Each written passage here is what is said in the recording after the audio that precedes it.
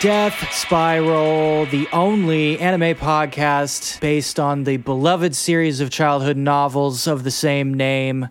We're back. We haven't watched any anime. Anime sucks. I hate it. Boo anime. What? I can't stand the stuff. I'm free from watching it for one weekend due to my anime watch partners fleeing the state. So out of reverence for them, I have not caught up on the new shows. Is it because you made them watch Chained Soldier? Yeah, they decided they needed to be away from me, 2,000 miles away from me, in fact. Listen, we need some time to reflect on our whole relationship. We need some time apart. Yeah, we need to think about some things. Did you watch them? No, because I'm a decent human being with Are you lying? Are you lying right now? Listen, am I under oath? I don't think so. I didn't think so. No, it's fine. You don't have to admit to anything you don't want to. That's not the kind of show we're doing. We're a gentle, caring show. You don't have to reveal your dark personal secrets if you don't want to. Listen, nobody's gushing over here. That's all I'm saying. I'm sorry to hear that for your wife's sake. Oh, no. Oh no, I'm so sorry. How sad. Okay.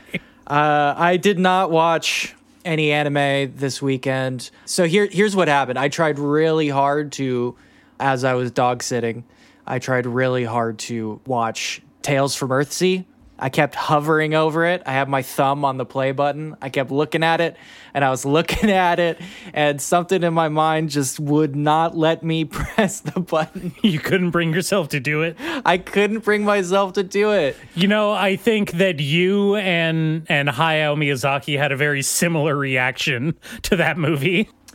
But I immediately bailed. I couldn't do it. So out of, I guess, punishment, I suppose. Masochism. Yes, some kind of horrible masochism. I went ahead and I watched the live action Tales from Earthsea series from 2004. Hell yeah, dog. Hell yeah. Okay, so that's why you were texting me about Shawn Ashmore. Yes, I immediately messaged you about Shawn Ashmore because I did not realize he was in it. So I knew nothing about this miniseries.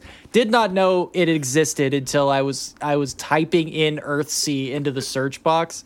But I'm so glad I found it because it is exactly the kind of terrible post-Lord of the Rings TV fantasy that sits like directly in my fucking nostalgia kill spot. I remember watching that when it premiered on the Sci-Fi Channel and thinking like, I've never read Earthsea and I still think this is bad. I never read Earthsea either, but... Sorry, Ursula K. Le Guin.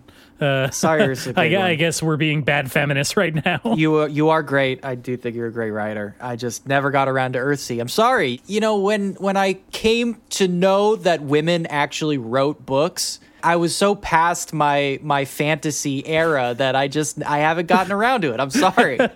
They didn't teach that in the history books. They didn't teach that. From birth to like 10th grade, no one ever mentioned that women also wrote books. No one ever said it. It's not my fault. I can't be blamed for my ignorance. I went to Catholic school, so I feel like that's a pretty good excuse. Could I just shout out N.K. Jemisin to like make up for my horribleness? I have read 5th season books. They're fantastic. Love it. Some great woman-led fantasy writing. Listen, I read a Spark Notes of Left Hand of Darkness in college. Does that count? You know what? Was it more than one page? Well, you know, it was multiple pages, but I kind of skimmed it, you know. If it's multiple pages, I think it counts. Okay. All right, good. I'm in the clear then. So I seem to be the only person on Earth who watched the recent Amazon Wheel of Time series. And so I think that also played into my curiosity about Earthsea because, like, how far have we come? You know, this is kind of the cycle. Earthsea came out because of Lord of the Rings, and Wheel of Time came out because of Game of Thrones. Lord of the Rings came out because of Game of Thrones. You're talking about the Amazon series. I think also the Hobbit trilogy, the Peter Jackson ones, those came out because of Game of Thrones. I wonder about that. Because remember, Guillermo was in charge of it for a long time, and it's just they never wanted to do the movie he wanted to do. He just ate up years and years of time until he gave it back to Jackson. Yeah, he kind of got screwed over on that one. I did watch the first of those Hobbit movies. Yeah. I feel like I could definitely see a lot of flavor that was left over from Guillermo's like kind of tenure on it. You think so? Yeah, I think that it was definitely noticeable. If you could imagine back to the way the Goblin King looked. Hold on. I got to go into my mind palace. Yeah, go back in your mind palace. Scanning. Oh, that was a dark period in my life. Oh, yeah. A lot of shadows in this room. Okay. I see him, though. I'm blowing off the dust, opening the book. Yeah, I got it. Okay. Well, then you'll remember that he's kind of like this big, bulbous, kind of awful-looking mass of flesh kind of dude, right? Yes, he's gross. He's gross. Yeah. He's got a bulging eye. He's got like a big, jowly chin. Mm-hmm. Was he voiced by Stephen Fry, or am I making that up? No, Stephen Fry was in the Hobbit movies, but he was not that character. Oh, shit. Who was he? He just played like a guy that he looks like him. He didn't even have makeup on. He was just Stephen Fry in Lord of the Rings. I think he might be the human mayor at the end. Huh. Well, I never saw that one, so I just assumed that he was voicing the Goblin King. I assume all goblins are played by Ed O'Neill. Anyway, his whole look, I think, is that's very Guillermo. And if you can imagine, if you will, again, and this may take you outside of your mind palace, because we are in the realm of the unknown here. Uh-oh. Imagine how cool he would have looked like either as a practical effect costume dude, like in the Lord of the Rings trilogy, not the Hobbit movies. Yeah. Or even better, like, what if he was like a weird stop motion claymation dude, like the Pinocchio that Guillermo did? Sure. Or the Harryhausens. Fuck, I think that The Hobbit should have been a 90s BBC series. Okay, calm down. That would have been great. We all know. There's no reason to lose your temper. I'm so mad now. You got me worked up. I think that would be great if they did The Hobbit as a mini-series like I was talking about. In fact, I think it would be great if they did The Hobbit with the specific aesthetics of an early 2000s, late 90s miniseries. I'm talking about the very obviously fake sets, the really bad practical effects that they would use. Because they were on a shoestring budget and they were crammed for time and they knew nobody was actually going to see it. The showstopper CGI moments where we're supposed to be wowed by computer graphics, but it looks like liquid metal blobs or something. Exactly. Or like just straight up an N64 game. Yeah. And specifically the terrible casting choices where everybody looks 10 years older than they're supposed to be. And so throw some stunt casting in there, and you've basically got my entire childhood. Yeah. Given my Earthsea watch, I'm basically extremely excited for like going back and like visiting all of these old fantasy miniseries. It's really gotten the juices going because I watched so many as a kid. Well, what were some of your favorites? Well, I was going over the list. I was trying to think of what I actually owned. Oh, you made a list. You were thinking about this. Well, I have a whole list in my memory palace. Of course. In my DVD shelf in my memory palace. Right next to the pool room. Yes. As we have alluded to many times, I didn't have TV. So I was basically, whatever we had on DVD, I would just watch a million times.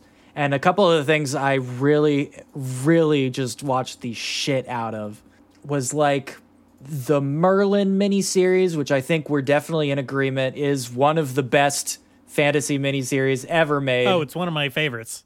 Well, Sam Neill is the man. Speaking of dudes cast like 10 years older than realistically these characters should be portrayed as. Well, Sam Neill's great because he is cast 20 years too old, then in the middle of it about 10 years too old, then near the end about 50 years too young. which is really great. It's really cool. I don't know. The old man makeup they gave him at the end wasn't too bad. It's not the worst I've seen. It's fine, but mostly because it's shot in super low resolution. I mean, I'll always have a soft spot in my heart for the Merlin miniseries just because of the opening scene where, I don't know, some Vikings or whatever are raiding a monastery, and one of them throws an axe and it travels through the air without spinning on a perfectly straight horizontal line. He throws an axe and it has hit scan. Yes. It's like, what the fuck? And it goes directly into like the chest of a monk or the back of a monk that's fleeing. Yeah. It's very funny. It is one of the greatest moments that has ever been on television, and it is seared into my mind. Not a lot of things make it into the memory palace. My memory palace is more like a memory condo. A memory condo, yeah. But that will live on forever. And, you know, the Merlin miniseries also had Isabella Rossellini. Oh, it had a stacked cast, who was addicted to doing miniseries at the time. She was also in this Earthsea thing, which was what made me think about it. It had a very young Helena Bonham Carter. Yeah. Rutger Hauer was in it. Yeah, hell yeah, dude. You know, Martin Short, James Earl Jones, Lena Headey was in it. I loved Martin Short in the Merlin miniseries. I love it whenever he gets to ham it up. Yeah, Miranda Richardson is in there. Great cast. I love it. Yeah, it's amazing. There was a run of these, right? Merlin was part of it, but they also did The Odyssey. Isabella Rossellini also in that one. That one's cast is a little bit less well known, but like Eric Roberts was in it, Vanessa Williams, Christopher Lee. They did a Jason and the Argonauts at the same time. They also did a Moby Dick one. Okay. I'm trying to think. They also did The Magical Legend of the Leprechauns, which is not good. I really want to stress how insanely bad that one is. That is... Now, as opposed to the other ones you mentioned, I don't remember the Magical Adventures of the Leprechauns being a classic piece of the Western canon. Hallmark seemed to think it was. I don't know what was going on in the Hallmark back rooms, but they decided to do all these extremely famous things and then also throw in Magical Legend of the Leprechauns. I don't know if you can be racist against Irish people, but if you can, this is the most racist miniseries ever made. I mean, Randy Quaid, Whoopi Goldberg, Roger Daltrey, Kieran Culkin, all playing Irish people. It's some real McFace stuff. Yeah, it is. Seamus face. Yeah. It's wild how bad that one is. Hallmark did not miss a lot in those days, but that is a big miss. The BBC was doing a lot of these too at the same time, which I also really liked. I mean, I love some of the BBC ones. Did you ever watch the BBC Lion, the Witch, and the Wardrobe series? Did I? I think I did. It seems like I would have. That was one that I had as like a multi VHS set at my grandma's house when I was a kid, and I watched it a few times. That was a pretty fun one. I'll give him that. Yeah. You know, it definitely does that thing of like early 90s. Everything is kind of like more or less shot on a stage, right? You know, a fixed set. Yeah. I really liked it. I love that they use a doofy ass lion puppet for Aslan. It's great. Hell yeah. You've got to have a lion puppet. It's like full on like Jim Henson. What was that other puppet show? The Storytellers. Between Two Lions. Oh. The one about the library. Do you remember that one? No, I have no idea what the fuck that is. It was a kid show, kind of like Reading Rainbow, about two lions that hung out in a library. I think it was a reference to the New York Library that has the big lion statues out front. Anyway. Right. It looked like that. It was very funny how pronounced the cartoonishness of Aslan was next to like the dude playing Tumnus, who was in who was a regular dude in full on like satyr costume. You know, he had the horns and everything and the goat legs. I think he was on stilts to give him like the backwards knee like look. Hell yeah. It was weird and kind of janky, and I liked it a lot. It also made Turkish Delight look appetizing, and I don't know if you've ever had that, but it's not. It's a bad thing. Yeah, I know. Everybody says this about Lion the Witch and the Wardrobe, about how they were tricked into eating Turkish Delight. Here's the real twist, though, for you, Nate. Well, is that they didn't have sugar in Blitz era no, London? I think Turkish Delight fucking rules. I like that shit. Oh, okay, and that's It's because good. you have trash taste. No, I just have incredibly refined taste that can appreciate things that less refined taste buds would miss. Rosewater Turkish Delight tastes like licking a grandma. I don't want to go into how I know that. That I mean, that could be interpreted in many different ways. I bet there's plenty of grandmas out there that taste fine. I don't want to throw all grandmas into the same bin flavor wise. Okay, Hey, listeners, beautiful and handsome listeners, if your grandma tastes good, let us know. no, you can keep that one to yourself. That could be your little secret. Let me know. I'm interested. I prefer if more things were puppets. I think, honestly, I really have never minded that something is a puppet in a movie or TV show. I think I have always been delighted to the point where I clap my little hands and squeal when I see puppets on screen. One of the worst things about the modern era is, like, no puppets anywhere. It sucks. Now people want to just use fucking CGI. They even want to use CGI to make puppets. What the fuck? Yeah, I don't like that. I feel like Awful. that is Awful. beyond the pale a little bit, if you will. If you are hired to do that, you should be a conscientious objector. No, sir, I don't want to contribute to the downfall of puppet civilization. I think it's unethical to do this. I need to abstain. I'm sorry. Making this is actually a hate crime against Muppets. Yeah, I don't know. I wish we had never made computers, I guess. Computers were a mistake. Bold statement. What else? I know BBC has had a bunch of good miniseries over the years. Well, they've had good ones and bad ones. Neverwhere sucked pretty bad. We've talked about that before. We've mentioned the Neverwhere miniseries passingly. It was a pretty bad Neverwhere one. is fucking wild. That is a wild one. It is not very good. The BBC has done... I mean, they did the Gormenghast one, which you want to talk about because you really like man, that. I love the Gormenghast miniseries. Again, I haven't read the book because I don't know how to read. Plus, honestly, I'm not sure if you could even lift it. It's a big one, girthy for sure. 5-6 inches around diameter. That is not a doorstop. It's a bludgeon. It's something you can kill someone with. That's not a doorstop. It's the door, sir. Your book is so fat.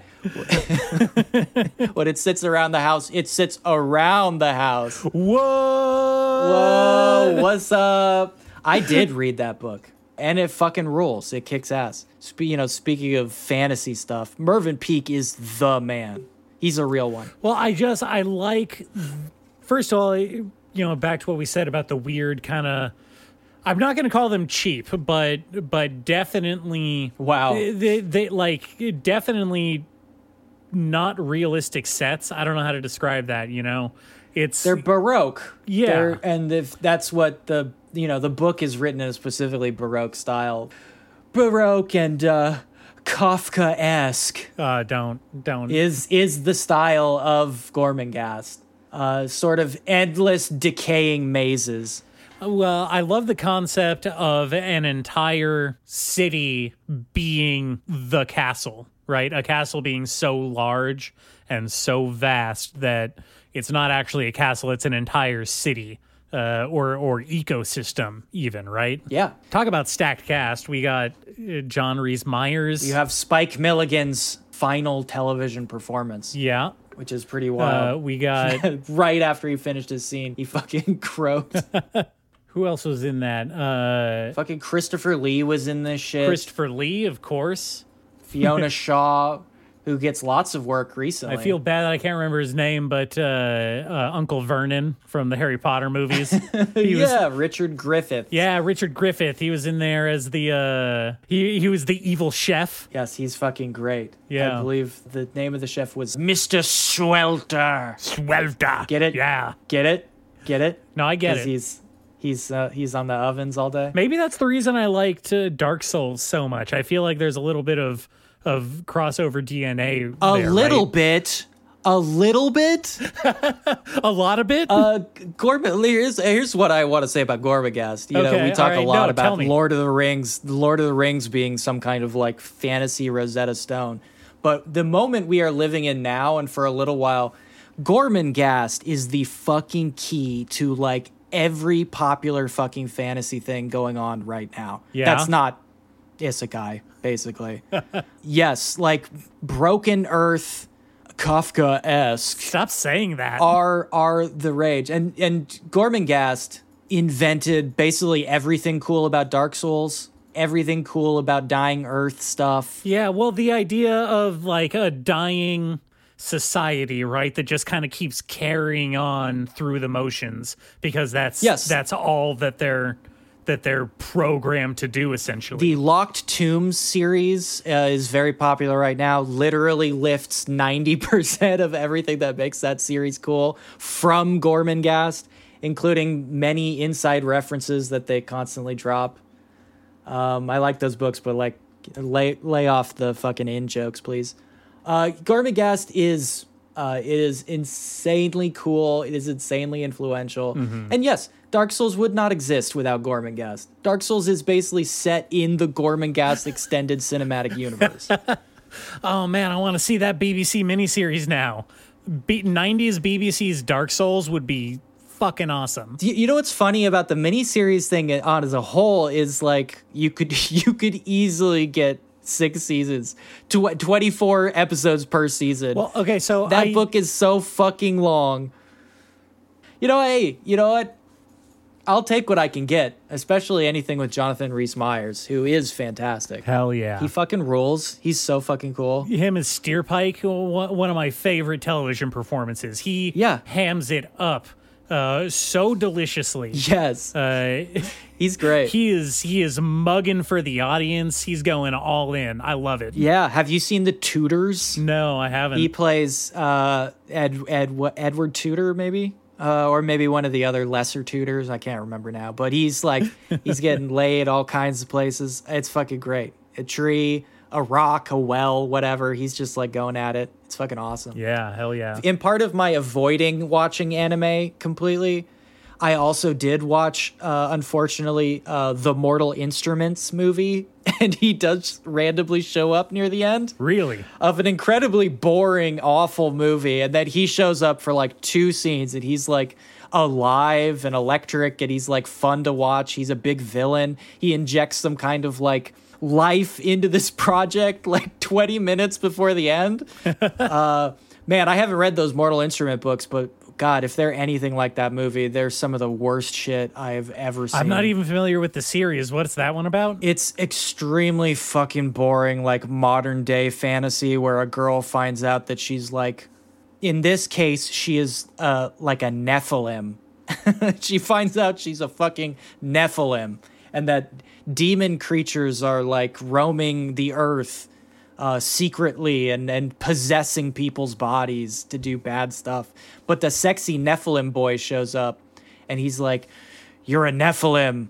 You got to come with me. Forget about your kind of twinky boyfriend. I'm the sexy bad boy.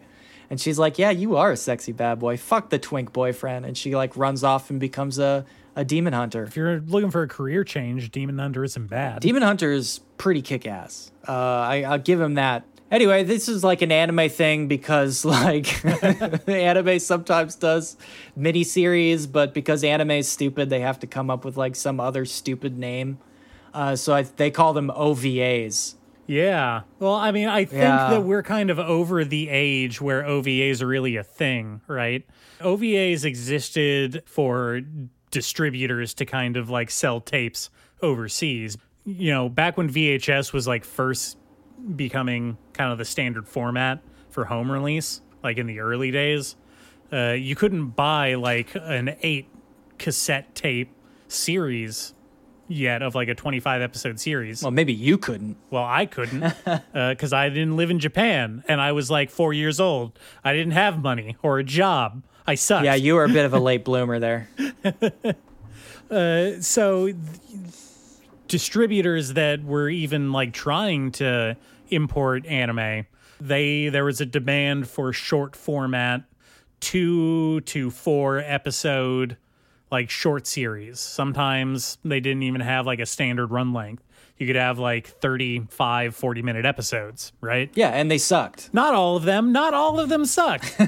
They all suck, dude. They're all sucky and bad. Especially the ones that are just like recapped of like a longer series. But you buy the fucking DVD or the tape or whatever, and you watch it, and you're like, this is terribly edited. The pacing makes no sense. Who the fuck is that? Why did they introduce this random character like 2/3 of the way through? He seems to be plot integral. What is happening here? And then you find out, of course, that you've been tricked. Well, that's basically the Escaflowne movie, right? Yeah. You've been bamboozled by one of these fucking... There are good original OVA series that were not based on anything. Like that were what? not Name up. Well, Name Ninja up. Scroll, for one. We both like Ninja Scroll. Yeah, Ninja Scroll's all right. I don't know. You probably never read Basilisk, did you? Or watched it? I didn't read Basilisk. No, I've heard of it. Basilisk is fucking fantastic. It is basically like the Shakespearean tragedy version of Ninja Scroll. It fucking rules so goddamn hard. It's also heartbreaking, but like it's fucking amazing. It kicks so much ass. Is it doing like the same kind of like dark Japanese mythology thing that Ninja Scroll is? You better believe it, baby. Okay, I got to check that out because I am jonesing for more stuff like that. It is about the ending of the era of ninja, and the shogun demands that only one clan survives so that they're loyal to the shogun, right? So basically he makes the two ninja clans annihilate each other. Dope. And the story goes from there. So it's fucking ninja clan versus ninja clan battles. The coolest possible shit you could think of. They got a guy that throws a really big ninja star? Yo, they got guys who do magic and shit. Hell yeah. Hell yeah. Like fucking Nimpo, man. As long as we're on the subject, did you ever play any of those Tenchu games? No, those were PlayStation games. I didn't have a PlayStation. I was not of the privileged few in America who had a PlayStation. Well, I also never had a PlayStation until maybe when I was 18. I was a late bloomer. Yeah. I got a PlayStation for a little later in high school, but I did have a friend with a PlayStation down the street that I spent a lot of time at his house. Oh, yeah. Hey, man, we're really close. Can I come sleep over at your place again? Exactly.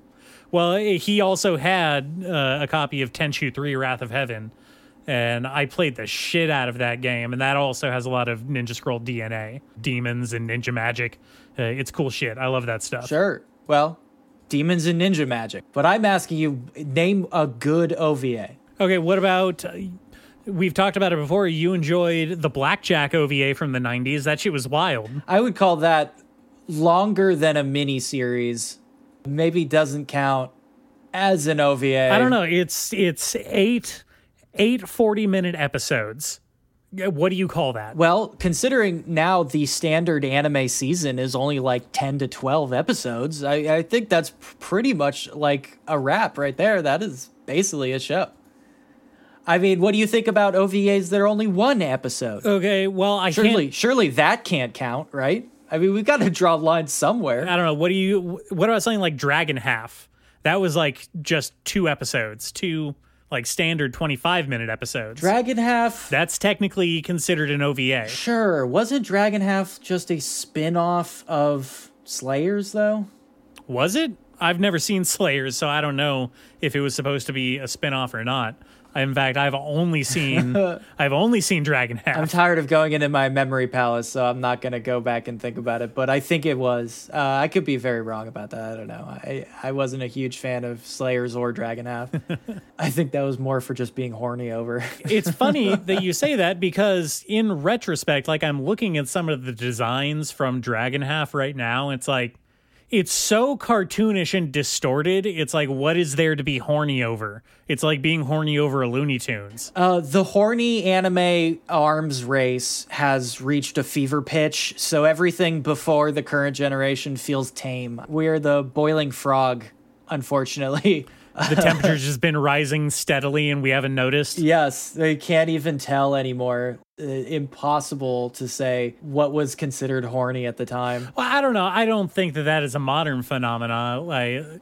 Lest we forget Sailor Moon's transformation sequence, right? Where more or less we get treated. I have forgotten because I'm not a pervert.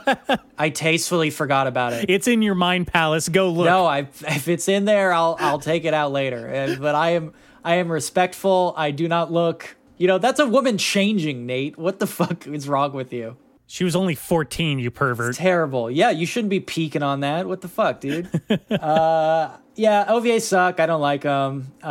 Live action American fantasy miniseries are much better. I think we could all agree on that. Oh, that's the way to go for sure. It's like way, way better. Did you watch that Amazon Lord of the Rings show? No, I didn't. I watched The Wheel of Time instead. You couldn't bring yourself to watch that one. It was one or the other. Okay. Either Wheel of Time or Lord of the Rings. And frankly, Wheel of Time had more juice, baby. There's more juice. I don't know. Again, I haven't really watched quote unquote prestige television since Game of Thrones ended because I was so fed up with the entire format. It did really kill TV for me. Yeah. I mean, I haven't really watched too much. I watched, like I said, I think the last time, I watched all of The Bear in like 2 sittings basically because it was really good. But I never would have watched it if somebody hadn't like forced me to, Right. Really good though. Totally blew me away. This is good shit. Everything else I've watched, not good. Yeah, not good. I watched a couple episodes of the new True Detective season. They're still making that, huh? It's season 4. And it felt like a parody of itself. And I love Jodie Foster too. It was like a real shame. All right. Okay, I think we've established that OVAs are dumb. I think that we've beaten it into the ground. Why don't we take a break and let it lick its wounds? That's what I was gonna say. Yeah, well, I got there first.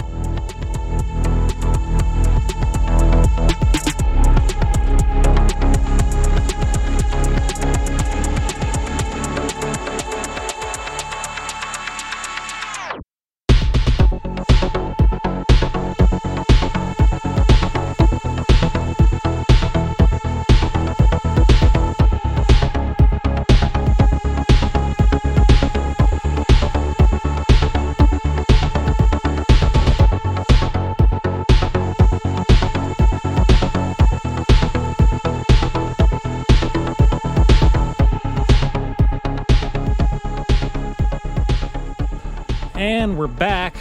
You know what, Remy? We were just talking about miniseries. I would like just a couple seconds ago. Still fresh in my mind. With the power of movie magic, we are transcending the bounds of space and time. That's right. All to share anime opinions. What an incredible use of our time. That's what we use this amazing technology known as the internet for, to distribute our unfiltered dogshit opinions about cartoons straight to you. The tiny sand grains of our lives are just trickling down one by one as we step forward through time to develop and distribute anime opinions. This is really great. It's really good, actually. I'm really excited to tell you about some of my new anime finds. Oh, good. So we can talk about some anime. Yes, to make up for all that bullshit before, let's talk about some anime. I think that would be fair. All right, I would like that. Okay. Very much. Tell me what you've been reading. My to talk about pile has grown steadily since we started the podcast. It is overwhelming. But I did put together a little bit of a list of the stuff I've been reading most recently. All right. Why don't you run down our titles and then pick one and I'll tell you about it. So I'm looking at your list here. We got Aniali and Dewela. Is that right? Dewiela. Dewela? Aniali and Dewiel, because it's angel and devil. Aniali and Dewela. It's angels and devils. Oh, okay. Oh, I get it. They're playing on that. I get it. Yeah, you get it. They're doing a thing. They're doing a thing. It's Catholic shit. The first time in a while I read some Catholic shit and was like, yeah, I like that. It's the Catholic part was fine. It was like this and then that movie about the Catholic ghost in the computer. The Catholic ghost? Demonic? That was a Catholic. Yeah, demonic. No. The one I liked was Panty and Stocking. That's the other one. It's the only two. Okay. That's coming back. Did you hear? I did hear. I'm both excited and full of dread. It feels, I don't know, it feels like a weird thing to revisit at this point. I'm not exactly sure what jokes they didn't get to tell in the first run. It's like how they brought back the Animaniacs. Yeah. You know? It's actually almost weirdly reminiscent of that, huh? Yes, it seems like there is definitely a parallel there. It's very strange. Yeah. Anyway, I didn't read that. I read these other ones. So we got that. We got Batoque. Is that right? Batoque. Batoque. It's Portuguese, so I can't do the accent. Oh, gotcha. I can do it, but I won't try, you know. Death Hunter, Chaos Game, Tsuyoshi. She is beautiful, and the one I actually want to start with is Mao by Rumiko Takahashi, because that is a name that we should all recognize at this point. Hell yeah, dude. Rumiko, queen, manga queen, still slaying after all these years. Fucking 4 decades of hits. Let's go. Mao is a real weird one. I had obviously read and watched stuff like, you know, Ranma and Inuyasha and stuff like that before. But I hadn't kept up with Rumiko's career over the years, I will admit. Again, bad feminist. Really letting him down. Yeah, I know. This is a really bad episode for my feminism credits. I'm going to have a hard time graduating. So I decided I wanted to check back in, and I saw that Mao has been running for a little bit now, but it seems to be the current one. So I was like, hell yeah, I'm getting in there. And Mao is, you know, this is going to be familiar to Rumiko's body of work, but Mao is about a girl who finds that just under the surface of her world, there is another world lurking of yokai and whatnot. You know, the whole deal. You don't say. Yeah. She discovers this by like going down a weird alley. And when she goes through the alley, it takes her to kind of the yokai world, but nobody else can do that. And she's runs into sort of a weird, almost blackjack looking dude who turns out to be kind of a wandering, what would the word be for it? He's sort of like an exorcist, but more like the medicine man from Mononoke. A witch doctor. Kind of a witch doctor, but that seems like a loaded term. a wandering spiritualist. I don't know. A charlatan. Yeah, and she's like, hey, I need to go home. This is like a weird place. And he's like, you smell weird. I'm not sure you should be here. But I am going to like drag you around to solve like yokai mysteries for a while for some reason. If I had $1 for every time someone said that I don't belong in a given space because I smell weird, I'd have, I don't know, at least enough for at least Finish the thought. At least $60. $60. Good. I was going to say at least enough for a new game, but I didn't know if that gave a proper price range. Nate plucks up the courage to walk into the club. Another world. What is this? Incredible. Wow. And somebody walks up and he's like, you don't belong here, Outworlder. Sir, would you please leave without a fuss? It's the bouncer. Yeah. And he's taking you gently by the shoulders. Mao is really good. It's funny how much Rumiko Takahashi's style has remained consistent. If you fucking crack this book open for the first time, you will be like, oh yeah, I know who this is. Mm-hmm. And that's very comforting in an age where all the old school artists seem to be dying one after another. Yeah. I wish I didn't have to say that, but it is true. It makes me very sad. But she's sticking with it. And this is just like, her older stuff. A rollicking adventure about a girl who's discovering a whole new world and a side of herself with a mysterious fantasy boy. And it rules. I really like it. It's great. Okay, cool. Yeah. I like that. Okay, what about She is Beautiful? Okay, this is fucking wild. This came out of nowhere for me. So let me tell you, because this is a very similar setup for some reason, and I could not stop thinking about it. But let me tell you first about the movie Level 16. This was like an indie sci-fi movie. Uh-huh. it starts off with a girl, and it starts off with the feeling that she's in sort of a futuristic boarding school because her and all these other girls her age are like living in this kind of facility. And as they grow older, they like graduate to different levels, right? That's the idea. There's like literally floors that they go up. Yeah, like public school. Just like public school, just like boarding school. So she's reached level 16, and this is the good one, right? Everybody says you get to graduate after level 16. But one day, a mishap occurs, and she kind of unfortunately gets a peek behind the curtain and realize things aren't all that they seem. Is it a Logan's Run? Is that what this is? No, it is, in fact, a young girl skin harvesting ring. They raise these girls to have perfect skin, and then they skin the girls at age 16 and sell the skin to rich people. Oh, shit. That's the whole twist. Okay, Yeah. so what was that one? Promised Neverland? Yeah. It's sort of like Promised Neverland. Or The Skin I Live In, which is my favorite Antonio Banderas movie. One of the best and greatest and most uncomfortably awful sci-fi movies ever made. Not Under the Skin, not the Jonathan Glazer movie.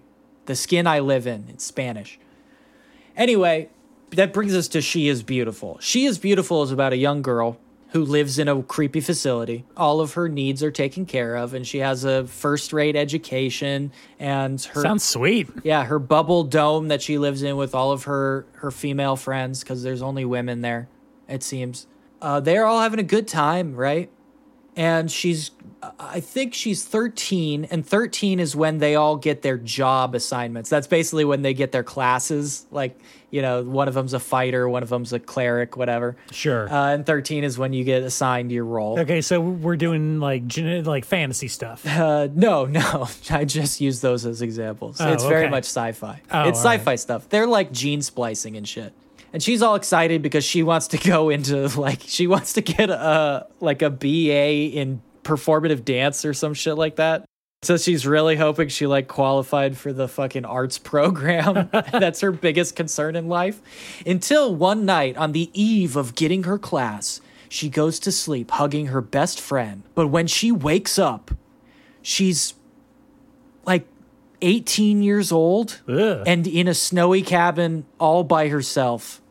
Literally eyes closed, eyes open. 6-7 years have passed. She has no fucking clue what's going on until one of her classmates comes home and she's like, hey, you got into a big accident and you've forgotten everything. You have amnesia. In fact, you have that memento disease where you forget everything every single day. And she's like, I have memento disease? Damn, that sucks. At least you're here with me, person I vaguely remember from my childhood. That's not suspicious at all. Yeah, it is not suspicious. And then after things not being what they seem, things don't be what they seem again.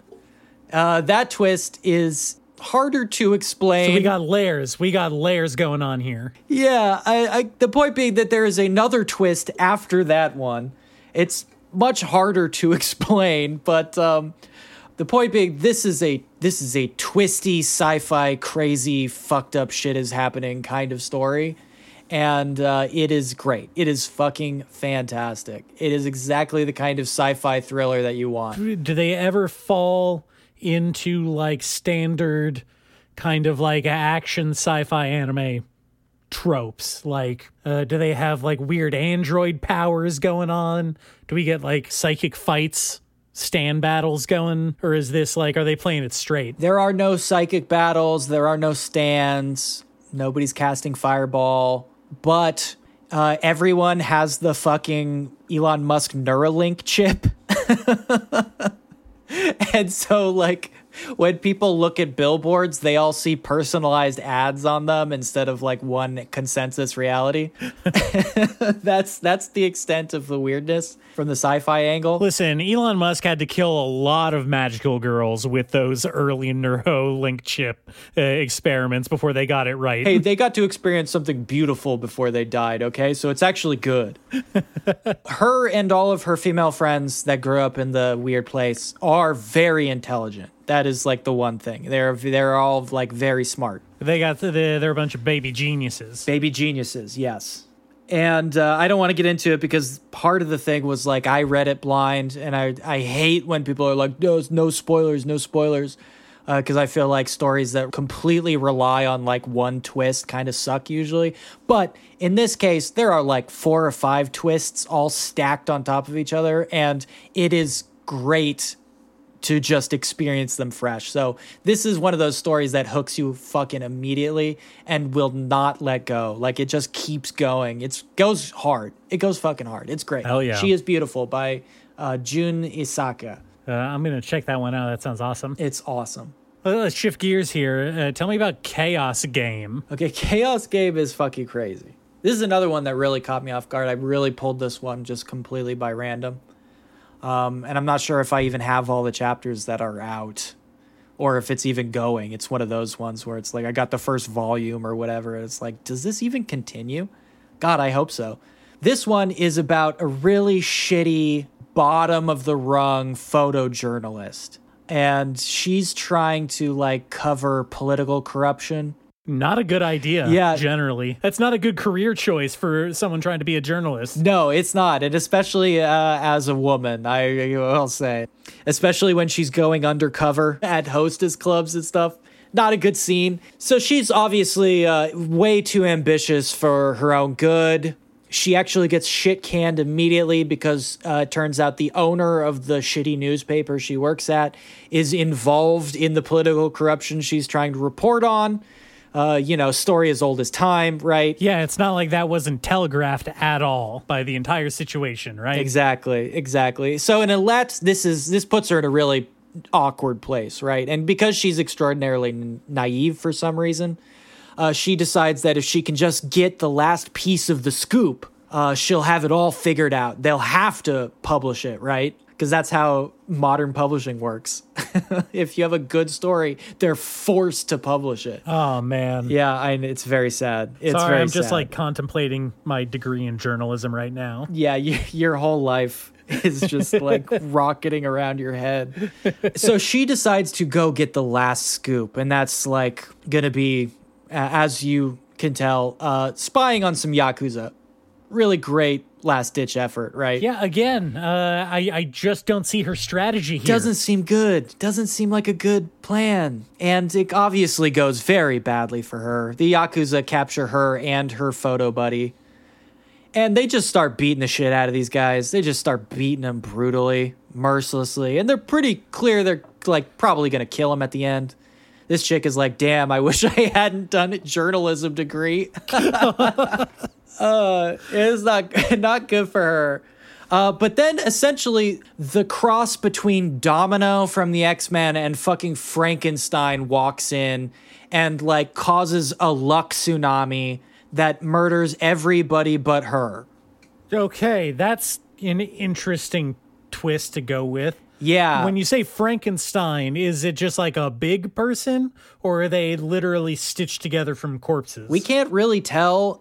He definitely has like wounds all over. He's like one of those guys. So it's possible that maybe he's the undead.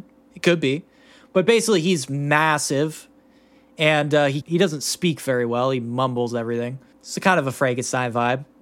And when people come near him, random coincidences kill them. Except for her. Whoa, what does that mean? Interesting. She's like chosen by fate? Coincidence can't kill her for some reason? That's fucking crazy. Anyway, it piques his interest, and she, obviously he piques her interest.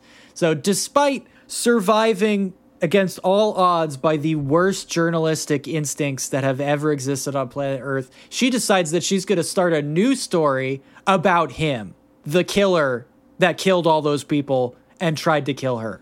She's great at this. She's fucking, I mean, she's got this journalism thing on lock. Oh man, she's going to end up at the bottom of a stadium somewhere. Oh yeah. So this begins a story, an occult mystery thriller that is kick-ass. Also goes some weird places.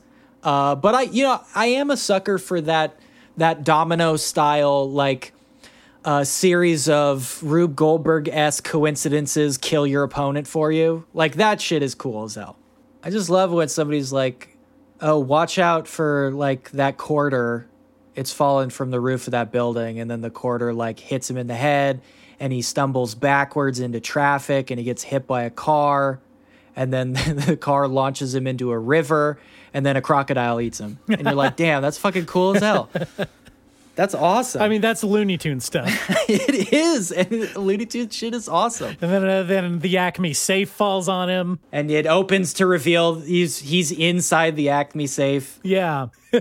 And he stumbles out. And he runs into a wall that has like a tunnel painted on it. It's all good shit. This is great shit. So that is just a fun setup on its own. There's some cool stuff. I really like the main character. I think even though we've just made fun of her ruthlessly, she is great. She's a really strong character. It's written with a really interesting adult tone, which I seriously appreciate. It's about adults, and it has an adult tone, something that we talk about loving. It's one of my favorite elements of any manga. It's not written specifically for horny teenage boys. Like, that shit rules.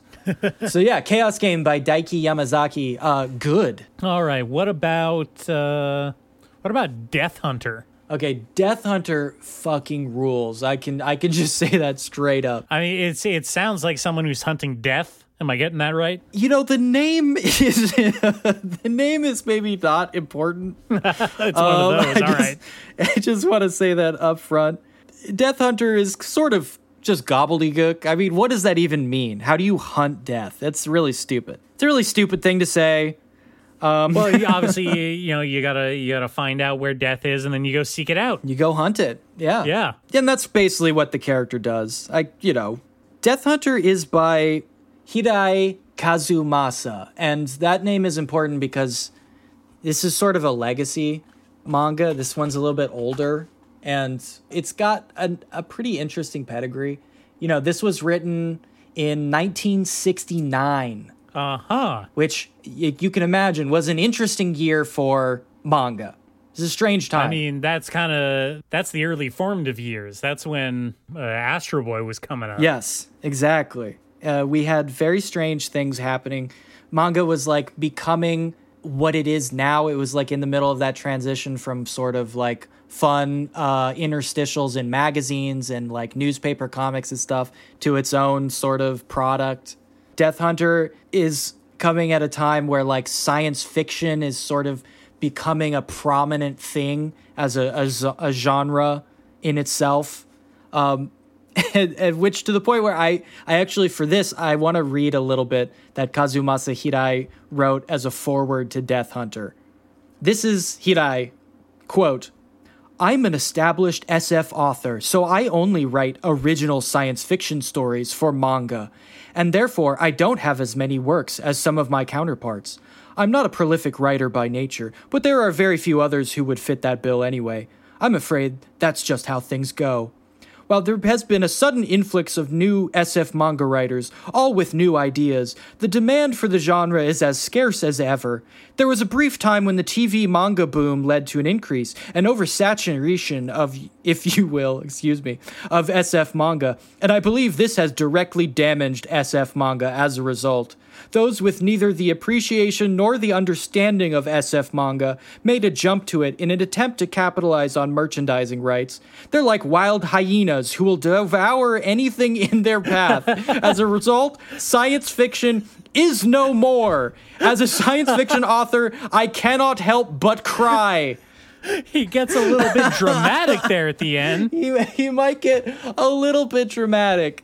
He has declared the death of science fiction in the 1970s, which is a very interesting angle to take, I have to say. Well, okay, so I mean, obviously we can't help but look at that statement from the year 2024.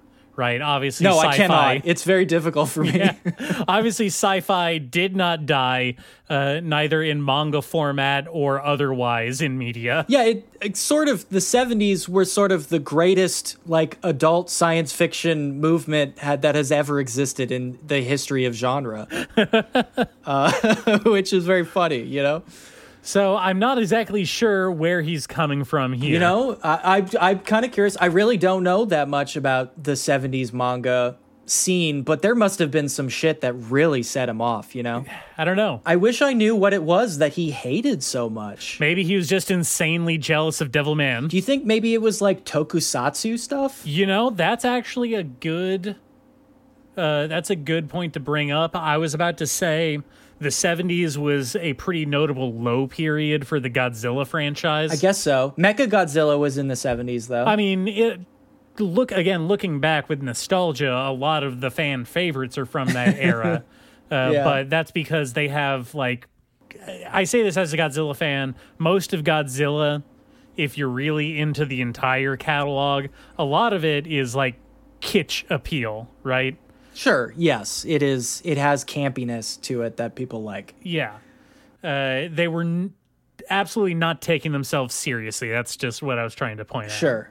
Yeah. I just want to say the 70s was the era of Stalker, Close Encounters of the Third Kind, Silent Running, Zardoz, Solaris. Let me think. The first few Star Trek movies. Fantastic Planet, Logan's Run that you mentioned earlier, fucking THX 1138, A Boy and His Dog, Alien. I mean, let's not forget that 2001: A Space Odyssey came out in '68, just a couple years before. Soylent Green, The Man Who Fell to Earth, the Planet of the fucking Apes. So it's very weird to hear someone call the era of the death of science fiction. That's all I'm trying to say. Anyway, this all becomes much funnier when you realize that Death Hunter, the serious hard sci-fi that he's writing about, is about a dude who gets recruited to a secret military force called like the Death Hunter Force, who are hunting alien zombies who have the ability to mimic humans. And he becomes trained through a series of death games to become an ultra killer with a mechanical right eye that can scan alien forms. Hell yeah. Yeah. I mean, that is legit cool. I mean, I like that. Look, let me be frank. Death Hunter, awesome. Truly fucking badass. But it is goofy as hell. Calling the elite group the Death Hunters, it's like coming down like, hey kid, funny. you want to be part of Kick-Ass Squad? Yes, it is. It is absolutely some fucking like Thunder Force. Yeah. You remember? Yeah, you know that one? Mm-hmm. It's like Thunder Force meets The Island. Like, it's the kind of the vibe that I'm getting off of it. But it kicks ass. It fucking rules. It's really, really great. Hey, we're the Death Hunters. Who are you guys? We're the Screaming Eagles. Yeah. It's just very funny in that context that he thinks he's like this incredibly fucking morose, I am the guardian of hard sci-fi, and then this is what he writes. James Bond, but aliens. I don't know. It fucking rules, though. It's great. Really great 70s art style that just feels incredible to read now. To remember how much that like manga look took to really solidify, Yeah. Well, I mean, just kind of seeing its evolutions over the years is always interesting. That 70s kind of like 60s style. Yeah. That's all very Astro Boy style, right? Yeah. Because we didn't really get like what we consider like the modern anime look. That didn't start really developing until like the late 80s, going into the 90s. And then like it took a dramatic shift with the whole moe boom, like in the early 2000s. Yes, it is. It's a weird thing to chart. Okay, just to wrap this one up, I just want to read the last part of his statement. He says, all living things are natural-born killers. I would like to emphasize there are no good guys or bad guys in this work, for war and justice never go hand in hand, and with the environmental destruction and pollution on a global scale, humanity's place in this world needs to be reconsidered. We must therefore consider what makes us human and approach from a different angle. It was this in mind that I originally wrote Death Hunter. Again, a series about a guy with a robot arm that shoots machine guns at transforming aliens. When you think about it, like at the same time that this is coming out, Hayao Miyazaki is off in a corner writing his magnum opus of Nausicaa, essentially a much better version of that statement in a much cooler wrapping paper. I can only imagine him just like giving the side eye, right? I wonder. I really do wonder. You know, we have no way of knowing, but it is interesting to think about how these guys were pinballing off each other in the 70s. Anyway, yes, Death Hunter, good. All right, let's round it out here. Go back. Tell me, what was Batoque? What is that? Batoque by Sake Toshio. I'm led to believe that Batoque is Portuguese for rhythm. Who knows if that's true? That's what the manga said. So I don't know. Listen, we can only go by the information we are given, and most of that information is given to us via manga. Yes, exactly. I learned most of the things about the world from manga, so I am constantly second guessing myself. That is why we are the way we are. In case you were wondering. Yes, this is most of my damage. Okay, let me pitch you here. What do you think about a manga that's about a young person who's learning martial arts? Oh, okay, yeah. That's a unique idea that's never been done before. Yeah. What do you think if that young person is maybe a girl who's trying to find herself in the tumultuous era of like high school? Okay, all right, I see. Yeah, trying to find an identity for herself. Yeah, something's starting to develop here. I'm getting a picture of what's going on. Yeah. Now, what if she meets a homeless man who teaches her capoeira? God damn it, I knew you were going to bring up capoeira. I mean, come on. What is Japan's fascination with capoeira? Because it pops up in the weirdest places. You say that, but I don't think capoeira comes up that often, you know?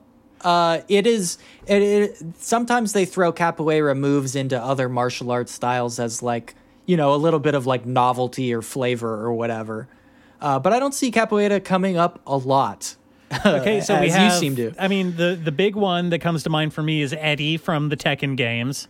They specifically list his fighting style as capoeira in his data page. Okay, but fighting games, like, they run out of ideas really fast and have to just like Google other martial arts, and capoeira comes up as like the fourth or fifth hit. Like, that's why. I don't know. Put in that one. They're breakdance fighting. Well, then why don't they ever do like French cane fighting or something? They do, dog. You got to play more fighting games, dude. I should get back into Soul Calibur. I liked those games. Okay, so it's about capoeira. Yes. Oh, that was the other one. The llama lady from Odd Taxi. She had a whole thing about how she was learning capoeira and she uses it to fight some Yakuza dudes. I think capoeira maybe has an appeal because unlike maybe, let's say, traditional martial arts in Japan that are all about like discipline and training yourself, capoeira is about like community and freeing yourself, you know? It's I think about the vibes, man. It totally is. I think it can be read as very hippie if you look through that lens. Because it's about enjoying yourself and letting loose and trying to, like, you know, fucking relax for once in your fucking life, you know, that kind of thing. Okay, but it's also about, like, kicking people. There are kicks, yes. You're definitely kicking people sometimes, but in a playful way. It's like fun kicking. Fun kicking. When our main character starts capoeira, she gets frustrated at first because it seems like everything they're doing are just, like, children's games. You know, it's got that kind of vibe to it. Oh, okay. Until she learns to let go and kind of like learn how to enjoy herself is when she actually starts learning. That's heavy, like drunken master stuff right there. Yeah, kinda. Yeah, it definitely has a little bit of that. You know, and she goes to a capoeira like meetup because this capoeira manga is very much about like authenticity and exposing you to like real capoeira culture. The real shit, you know? They can't just call it Brazilian culture? Well, Brazilian culture is a lot more varied than capoeira, my man. Yeah, I'm gonna have to dock you some cultural sensitivity points for that comment. I'm taking away your gold stars. Oh, whoops. You'll get another chance next week. But like exploring that, you know, in capoeira, in a meetup, unlike, I don't know, like in a karate dojo or whatever, where you're all sitting silently, like watching people spar. In capoeira, people are playing music and singing and like sitting in a big circle together, and people are allowed to come in and out of the circle and kind of like, spar with each other, but it's more of a like playful, like moving with each other kind of feel to it. In the manga, of course, because it's a manga and manga needs drama, there is like kind of a mean-spirited girl who's in their circle who like tries to take it too far against our main character and gets her fucking ass handed to her. She's trying to capoeira with bad vibes. Yes, one of the characters has bad vibes capoeira, which sucks. Is that like her specific style? Does she use evil capoeira? She does. She uses the evil capoeira to defeat our main character. She's using the forbidden spin kick. She kind of is. And also that spin kick is called the Stingray, and they talk about it a lot, okay? Okay. Oh, all right. I didn't know the proper terminology. It's very specific. Because in other martial arts, get this, in other martial arts, you're never supposed to put your hands on the ground. But in capoeira, you put your hands on the ground. Well, yeah. How do you do the cool, like, head spin top kick thing that Eddie does? Yeah. It's fucking kick-ass. Also, hey, look, Eddie's not doing real capoeira. I just want to say, like, in case anybody, on the off chance anybody is confused, that is not real capoeira. That's breakdance fighting. That's Zoolander shit. I remember you took great offense in me describing capoeira as breakdance fighting. Yes, because people say that all the time, and it's not breakdance fighting. I really have to stress that. Just to earn my cultural sensitivity points for the week, capoeira is not breakdance fighting. There's a real thing, and there's a whole system, okay? Anyway, because it's a manga and there needs to be drama, it also turns out that she's descended from a villainous capoeira master who is living in Brazil, and somebody kidnaps her foster parents so that she'll be forced to train in capoeira to eventually defeat her evil siblings in Brazil to gain the title of Master Capoeira, and harness the capoeira gangs to earn millions of dollars or something like that. Is some insane shit like that. I have a hard time believing that there's enough people that know capoeira for there to be multiple fighting gang factions. Oh, I don't want to get into the history of capoeira here because, again, there's a real possibility I will lose even more cultural sensitivity stars if I get it wrong. But the manga does go in depth into the history of capoeira and its use in Brazil and how it was outlawed by the occupying forces because it was too powerful. All this kind of shit. Anyway, Batoque really kicks ass, and Batoque is by the author of Usugoi, which is that gambling death game that I talked about a long time ago and some of my favorite death games. That's the one that straddles death game and gambling game, which are two distinct death game kind of spin-offs. But Usugoi is really good, and I really like the art in Batoque. I think it stands out a lot. It has some very interesting, let's say, quirks. I think it's really good. All right. Batoque by Sake Toshio. I know you are constantly looking for new teenage girl learns martial arts comics, so I think you're going to really like that one. Well, I was about to say, like, yeah, after, what was that other one that I talked about? The one about MMA girls fighting in high school. Yeah, the MMA girl. Yeah. Yes. That one I did like quite a bit, and it got cut short. That was one that got canceled after like 30 or so chapters, which was disappointing. Yeah. Well, the other good one right now is Isho Senkin, which is about the strongest high school girl. Is there any like gist to that fighting? Is it a specific style, or are they just fighting? She has her own specific style for underground fighting that she was taught by an evil cult. Hell yeah. Yeah. Dope. I think it's called Star Strike It Rich in English. And maybe that's what we talked about last time, but oh, yes, that's the one from the guy that did the workout anime. Yes, exactly. Yes. Yeah. And it's really good. And it's all women doing underground fights with each other. And the one insane, extraordinarily powerful teen high school girl who has the ability to destroy anyone in a fist fight.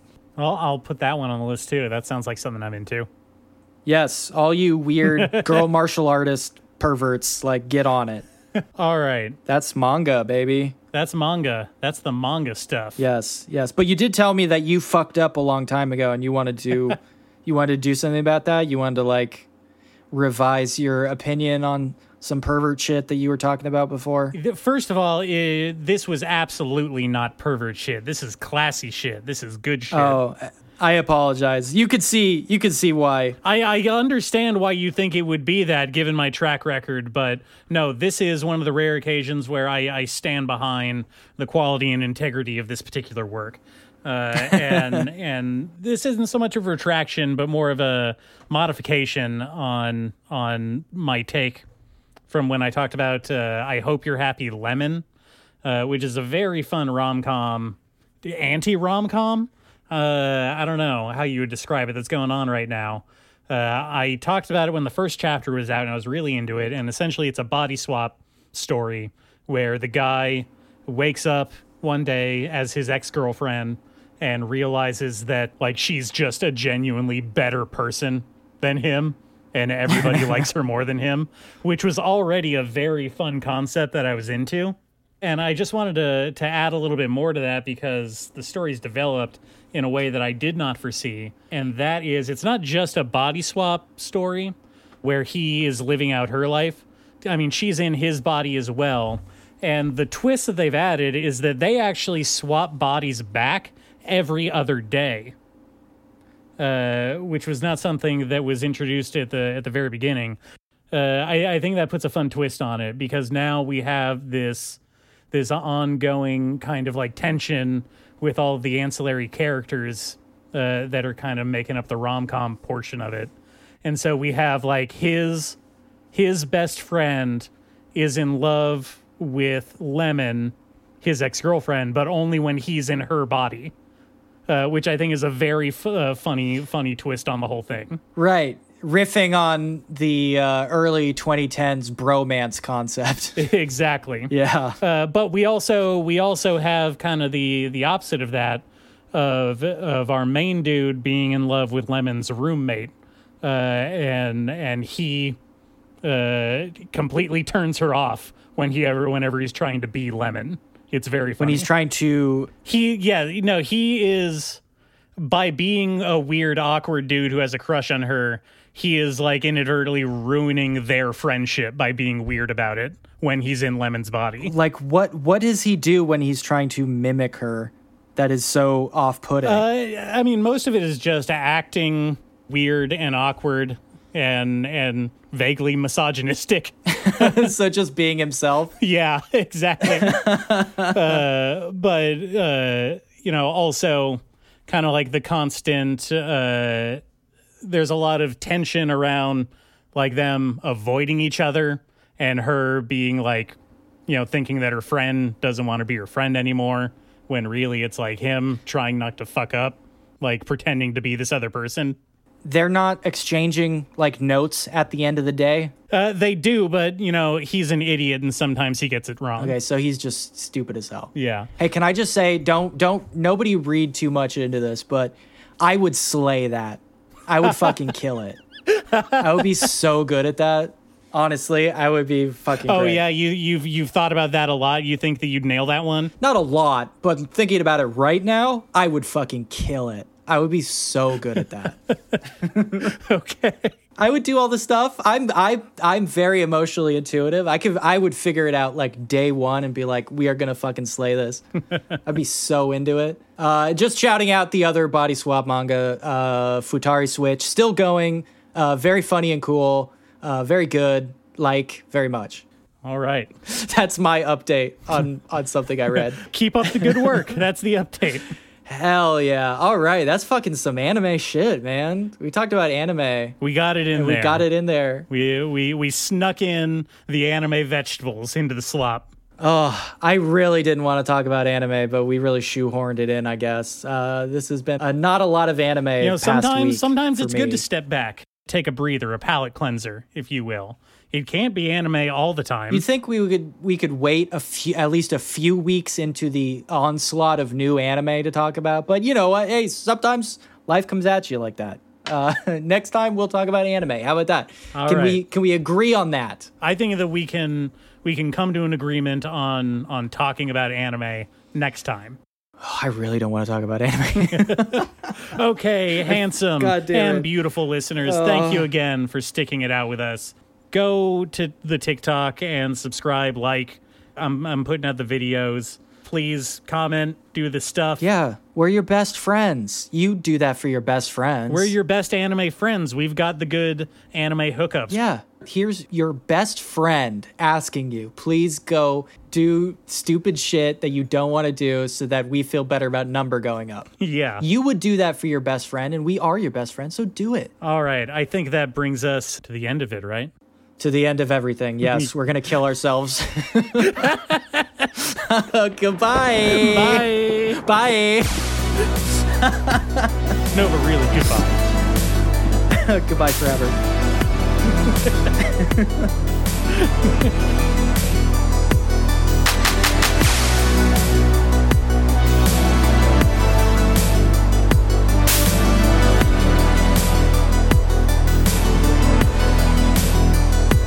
These are graphic novels. They're not like comic books. They're graphic novels, and they make you smarter.